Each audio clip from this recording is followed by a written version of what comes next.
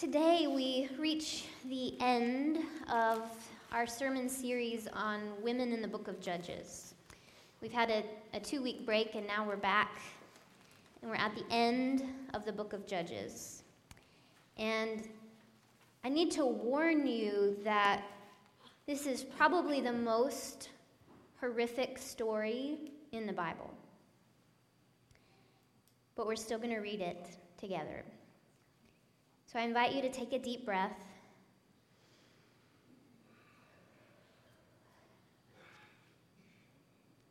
And if at any point in this story you begin to feel distressed, return to those deep breaths, okay? And I'm not going to make you say thanks be to God when we've finished reading this. This is from Judges chapter 19. In those days, there was no king in Israel, and there was a certain Levite living as an immigrant in the far corners of the Ephraim highlands.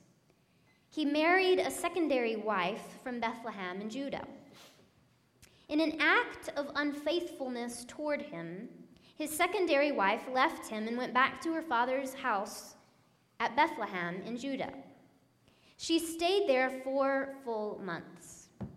Then her husband set out after her to convince her to come back. He had his servant and a couple of donkeys with him. She took him into her father's house, and when the young woman's father saw him, he was happy to welcome him. Since his father-in-law, the young woman's father, insisted, he stayed with him 3 days, eating, drinking, and spending the night there. On the 4th day, they got up early in the morning, and he got ready to set out. But the young woman's father said to his son-in-law, "Eat a little food to give you strength, and then you can go." So the two of them sat down and ate and drank together. The young woman's father said to the man, "Why not spend the night and enjoy yourself?" When the man got ready to set out again, his father-in-law persuaded him, and he spent the night there again. On the 5th day, he got up early in the morning to set out, and the young woman's father said to him, "Have some food for strength." So the two of them ate, sitting around until late in the day. When the man got ready to set out with his secondary wife and his servant, his father-in-law, the young woman's father, said, "Look, the day has turned to evening, so spend the night." "Seriously, the day is over. Spend the night here and enjoy yourself. Then you can get up early tomorrow for your journey, and you can head home." But the man was unwilling to spend another night. He got up, set out, and went as far as the area of Jebus, that is, Jerusalem. He had a couple of saddled donkeys and his secondary wife with him. And when they were near Jebus, the day was totally gone. The servant said to his master, "Come on, let's turn into this Jebusite city and spend the night in it." But his master replied to him, "We won't turn into a city of foreigners who aren't Israelites. We'll travel on to Gibeah." "Come on," he said to his servant, "let's reach Gibeah or Ramah and spend the night in one of those places." So they traveled on, and the sun set when they were near Gibeah in Benjamin. They turned in to enter there so they could spend the night in Gibeah, and he went and sat down in the city square, but no one offered to take them home to spend the night. Then in the evening, an old man was coming home from his daily work in the fields. This man was from the Ephraim highlands and was an immigrant in Gibeah, the people of that place being Benjaminites. He looked up and saw the traveler in the city square. "Where are you heading, and where have you come from?" the old man asked. "We're traveling from Bethlehem in Judah to the far corners of the Ephraim highlands," he replied to the old man. "That's where I'm from. I went to Bethlehem in Judah, and I'm heading home. But no one has offered to take me in tonight. We've got our own straw and feed for our donkeys, plus food and wine to provide for me, the woman, and my servant with us. We don't need anything." The old man answered, "You're welcome to stay with me, but let me take care of all your needs. Just don't spend the night in the square." And he took them into his house. He mixed feed for the donkeys, and they washed their feet and ate and drank. While they were relaxing, suddenly the men of the city, a perverse bunch, surrounded the house and started pounding on the door. They said to the old man, the owner of the house, "Send out that man who came to your house so we can have sex with him." The owner of the house went outside and said to him, No, my friends, please don't commit such an evil act, given that this man has come to my house as a guest.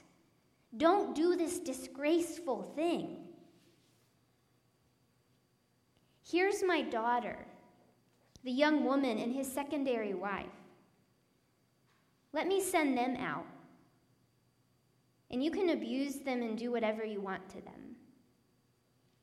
But don't do such a disgraceful thing to this man. But the men refused to listen to him. So the Levite grabbed his secondary wife and sent her outside to them. They raped her and abused her all night long until morning. They finally let her go as dawn was breaking. At daybreak, the woman came and collapsed at the door of the man's house where her husband was staying, where she lay until it was daylight. When her husband got up in the morning, he opened the doors of the house and went outside to set out on his journey. And there was his secondary wife, lying at the entrance of the house with her hands clutching the door frame. "Get up," he said to her. "Let's go." But there was no response. So he laid her across a donkey, and the man set out for home. When he got home, he picked up a knife, took his secondary wife, and chopped her, limb by limb, into 12 pieces. Then he sent them into all the areas of Israel. Everyone who saw it said, "Has such a thing ever happened or been since the time when the Israelites came up from the land of Egypt until today?" Think about it, decide what to do, and speak out. This story appears in our sacred scriptures. Let's respond with a few moments of silence.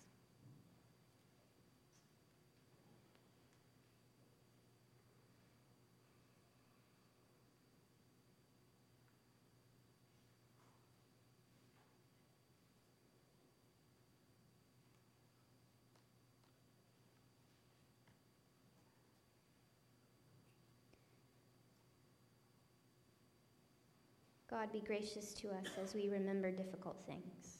Amen.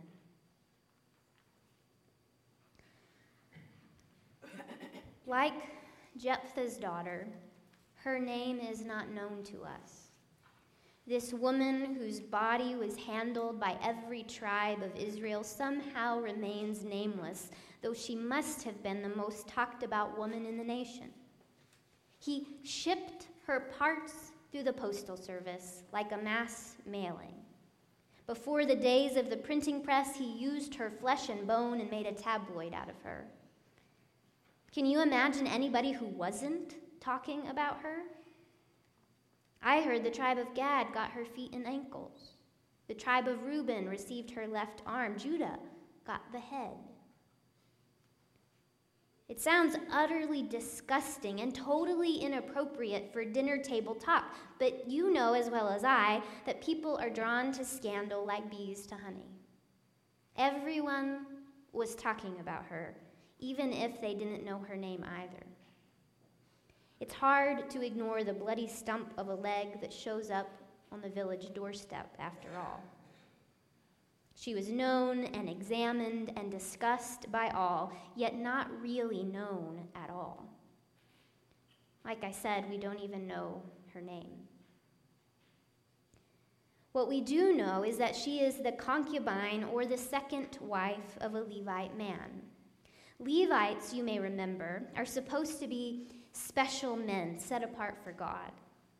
She, on the other hand, is less than even the wife of a Levite. She is secondary, added later, whether for children or for pleasure or both. He owns her.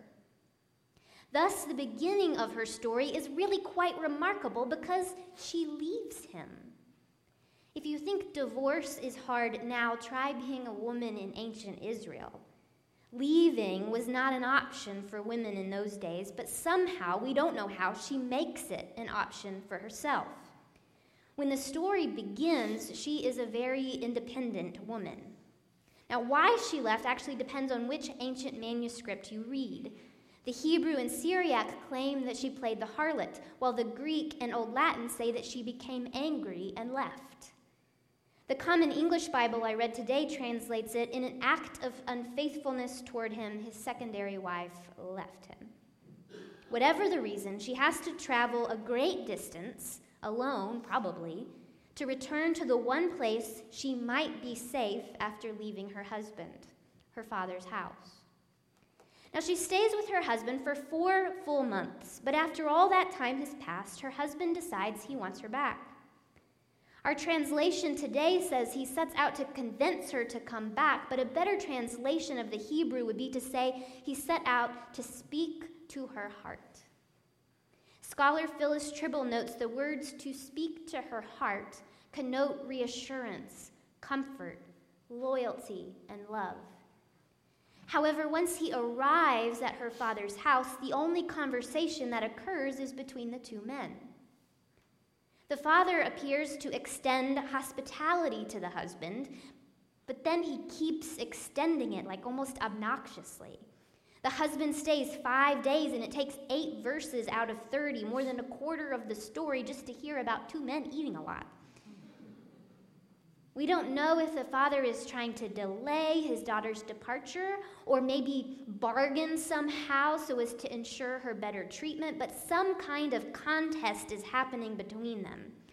It's unclear what the 2 men are actually fighting over, but it's clearly not about who has to eat the leftovers. Something is at stake. We don't know what exactly, but ultimately the father loses the fight and the husband departs. Only now it is late in the day, and there is no way they can make it home by nightfall. They will have to stop. There is still no conversation between the Levite and his concubine wife, but his servant suggests that they stay the night in a Jebusite city. The Levite does not want to stay among foreigners, however, probably out of concern for their safety, and so they travel on to Gibeah. Only then they sit in the city square unattended. No one offers them a place to stay. Finally, along comes an old man from the Ephraim Highlands who now lives in Gibeah.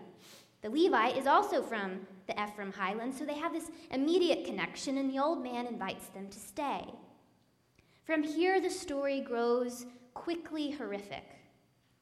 As they are relaxing as guests in the old man's home, men of the city surround the house and pound on the door. Like the attempted gang rape of Lot's visitors at Sodom and Gomorrah, these men demand access to the main guest, the man. Remember, rape is about power, not sex. So they desire to conquer what will make them feel most powerful. They do not ask for any of the women or any of the male servants. They want the head of the party. They want to prove that they can take whatever they want whenever they want it. But the old man pleads with them, no, please don't commit such an evil act. Given that this man has come into my home as my guest, don't do this disgraceful thing. Or in the RSV translation, this vile thing. Then he says this, "Here is my daughter and my secondary wife. Let me send them out, and you can abuse them and do whatever you want to them." Actually, more literally, what he says is this, quote, "Ravish them and do to them the good in your eyes." Remember the line from our last Judges story? In those days there was no king in Israel. Everyone did what was good in his own eyes. Now listen, I'm not going to suggest that the old man made this offer without pain in his heart. I'm not suggesting he wanted to do this or that it was easy for him. Hell, it was quite possibly gut-wrenching. He was a father, for Pete's sakes, and by all accounts, thus far, a good and generous man. But notice the contrast in his speech. When the men want to do something to his male guest, he calls it vile and evil. When he offers to women, he invites the men to ravish them, saying, "Do what is good in your eyes." Evil, good. Same act, different victims. This, my friends, is why men, and not just women, need to be liberated from patriarchy too, because it is his sense of hospitality, not his perverseness, that made him willing to sacrifice his daughter. He thought he was choosing a lesser evil, a moral logic which only works if the wider worldview says women are lesser and accepts it as fact. That means he was likely a good-hearted man caught in an evil system, making evil choices he thought were good ones. He thought he was protecting his guest and doing right by him. Let's pause on the old man here, because the vast majority of men I know are him. They are kind and generous and hospitable and resistant to evildoers. But if it comes down to a choice between protecting the person with more power, protecting his fellow man, or defending the marginalized woman, he will choose the preservation of the brotherhood over the dignity of the woman nearly every time. Feminists have a term for this brother. He is called the benevolent patriarchy. It's the nice guys who think they care, who do care, until their own necks are on the line or their brother's neck is on the line, and suddenly the good old boys club matters more than justice, matters more than the woman or women right in front of his face who are suffering. Now, while I'm on the subject of uncomfortable truth-telling, let me also note that the vast majority of white women also don't behave any better towards women of color than the old man behaves. So this isn't a finger-pointing session. I'm guilty too. But the scriptures tell us that truth has the power to set us free, and so I have committed myself to seeing and knowing the truth, especially when it indicts me. The old man tries to distract the mob of men, but he is unpersuasive. Next, the Levite, seeing that the words and the promises aren't working, does the only thing he can think of doing that might distract them from their target. He gives them a body, a human body. He shoves her outside and slams the door behind her before anyone can gain a foothold inside. And it works. His plan works. The evil men leave him alone. He is safe. The same cannot be said for her. She is raped and abused all night long until daybreak when they finally release her. She returns to the old man's house, probably because she has nowhere else to go, and she collapses at the doorstep.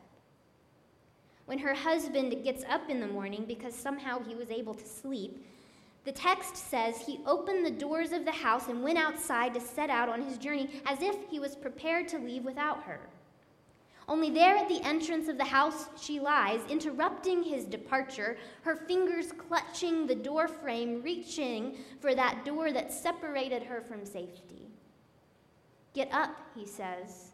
"Let's go." These are the first words, and the only words he speaks to her in this story. Remember how he went to his father-in-law's house to speak to her heart, to convince her to come back? But this is all he ever says to her. Get up, let's go. Lots of woo, that one. How did he go from wanting to woo her back to being willing to throw her to the wolves and leave without her? Had he convinced himself that she deserved it? When he sees her, he does not rush to her side. He simply demands, get up.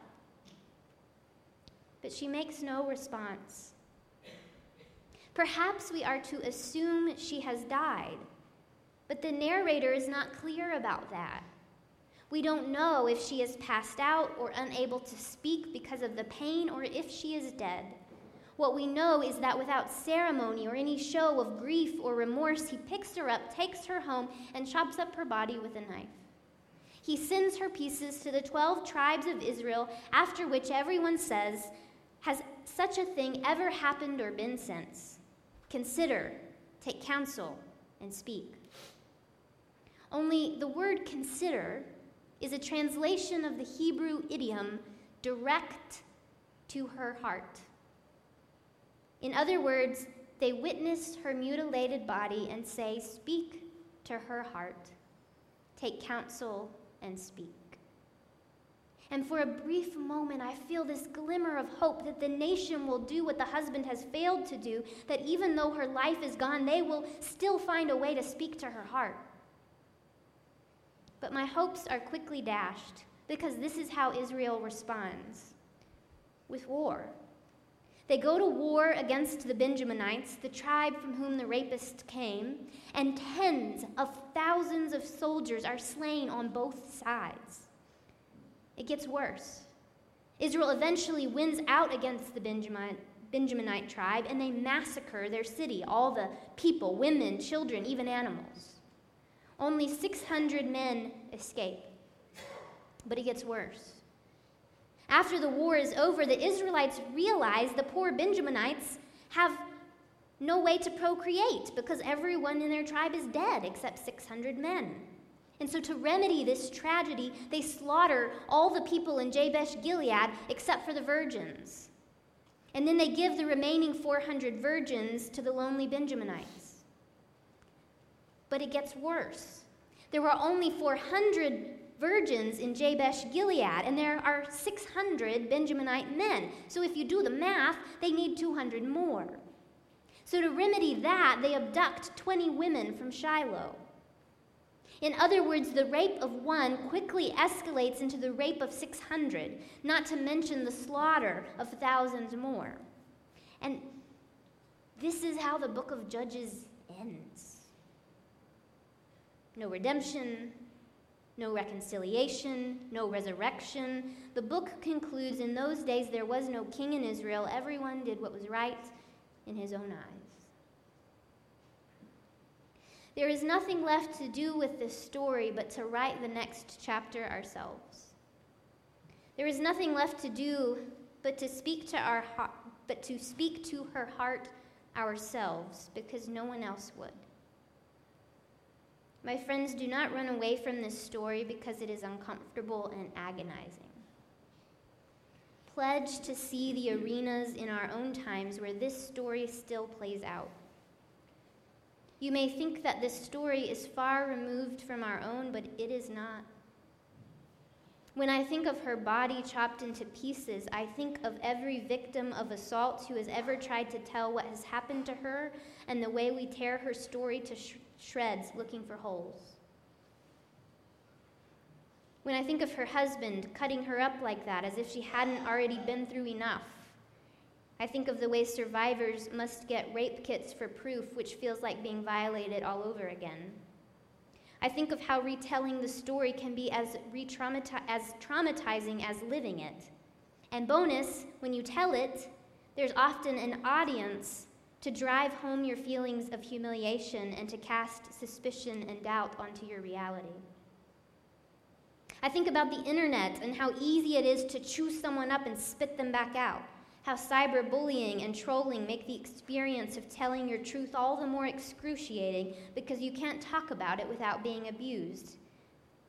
And if you stay quiet, they abuse you for that too. Why didn't you speak up sooner? When I think about her death, I think about how many victims never get to tell their own stories, either because they don't live to tell it, or because the media or the abuser or the family mistells it for them. When I think about her failed attempt to leave her husband, I think about how hard it is to leave and stay away, even when you might be safer on your own. I think about how impossible it can be to really get away, to recover your own worth in a culture that refuses to acknowledge it. I think about how real her story is today in the 21st century, and I implore you, please do not just walk away. I think about how Ruth and Naomi and Hannah, the mother of Samuel, were all contemporaries of this unnamed concubine wife. Women who lived during the period of Judges and were seen and heard by God and by their communities. This tells me that horror and honor can coexist in the same space. We can live in a time where women have more opportunity than women have ever had before, and some women are brutalized and terrorized on a daily basis. Most women are caught somewhere in between. Do not run away from seeing her reality. My friends, speak to her heart. Speak to her heart in this way. Believe her. Understand that it is not your job to cross-examine. Believe her. I'm not saying that if you're in a jury in a courtroom, you should ignore evidence against her. I'm saying if she comes to you in private looking for a confidant, believe her. I'm saying if you hear her testimony secondhand or in the public forum, believe her. At the very least, don't victim blame her, don't shame her, don't chop her to pieces. If you have your doubts, at the very least, don't say them out loud.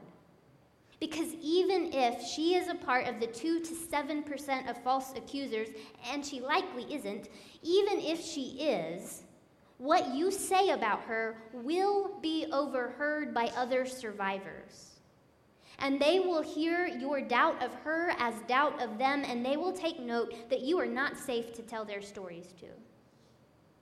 They will hear your doubt of her, and for some, it will trigger long-standing PTSD symptoms. You won't know it, but your comment will be what sends her to the therapist office this week. That is, if she's lucky and can afford a therapist. If she's lucky and has actually found a good one. If she didn't choose an easier but more destructive form of coping instead. Speak to her heart. Speak to her heart by listening. God has not called you to be a commentator on other people's trauma. Speak to her heart by seeing that she has one and knowing that it bleeds.